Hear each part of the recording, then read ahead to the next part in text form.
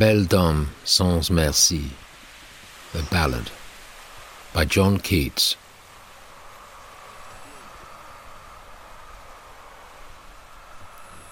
Oh, what can ail thee, knight-at-arms, alone and palely loitering? The sedge has withered from the lake, and no birds sing.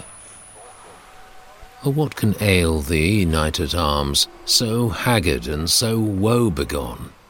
The squirrel's granary is full, and the harvest's done. I see a lily on thy brow, with anguish moist and fever-dew, and on thy cheeks a fading rose, fast withereth too. I met a lady in the meads, full beautiful, a fairy's child. Her hair was long, her foot was light, and her eyes were wild. I made a garland for her head, and bracelets too, and fragrant zone. She looked at me as she did love, and made sweet moan. I set her on my pacing steed, and nothing else saw all day long. For sidelong would she bend and sing a fairy's song. She found me roots of relish sweet, and honey wild, and manna dew, and sure in language strange she said, I love thee true. She took me to her elfin grot, and there she wept and sighed full sore, and there I shut her wild, wild eyes with kisses 4.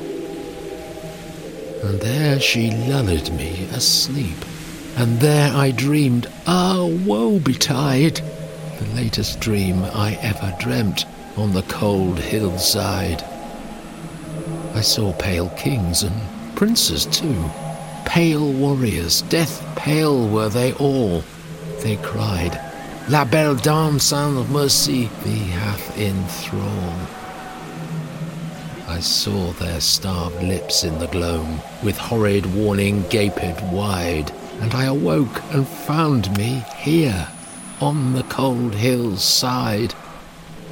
And this is why I sojourn here, alone and palely loitering, though the sedge is withered from the lake, and no birds sing.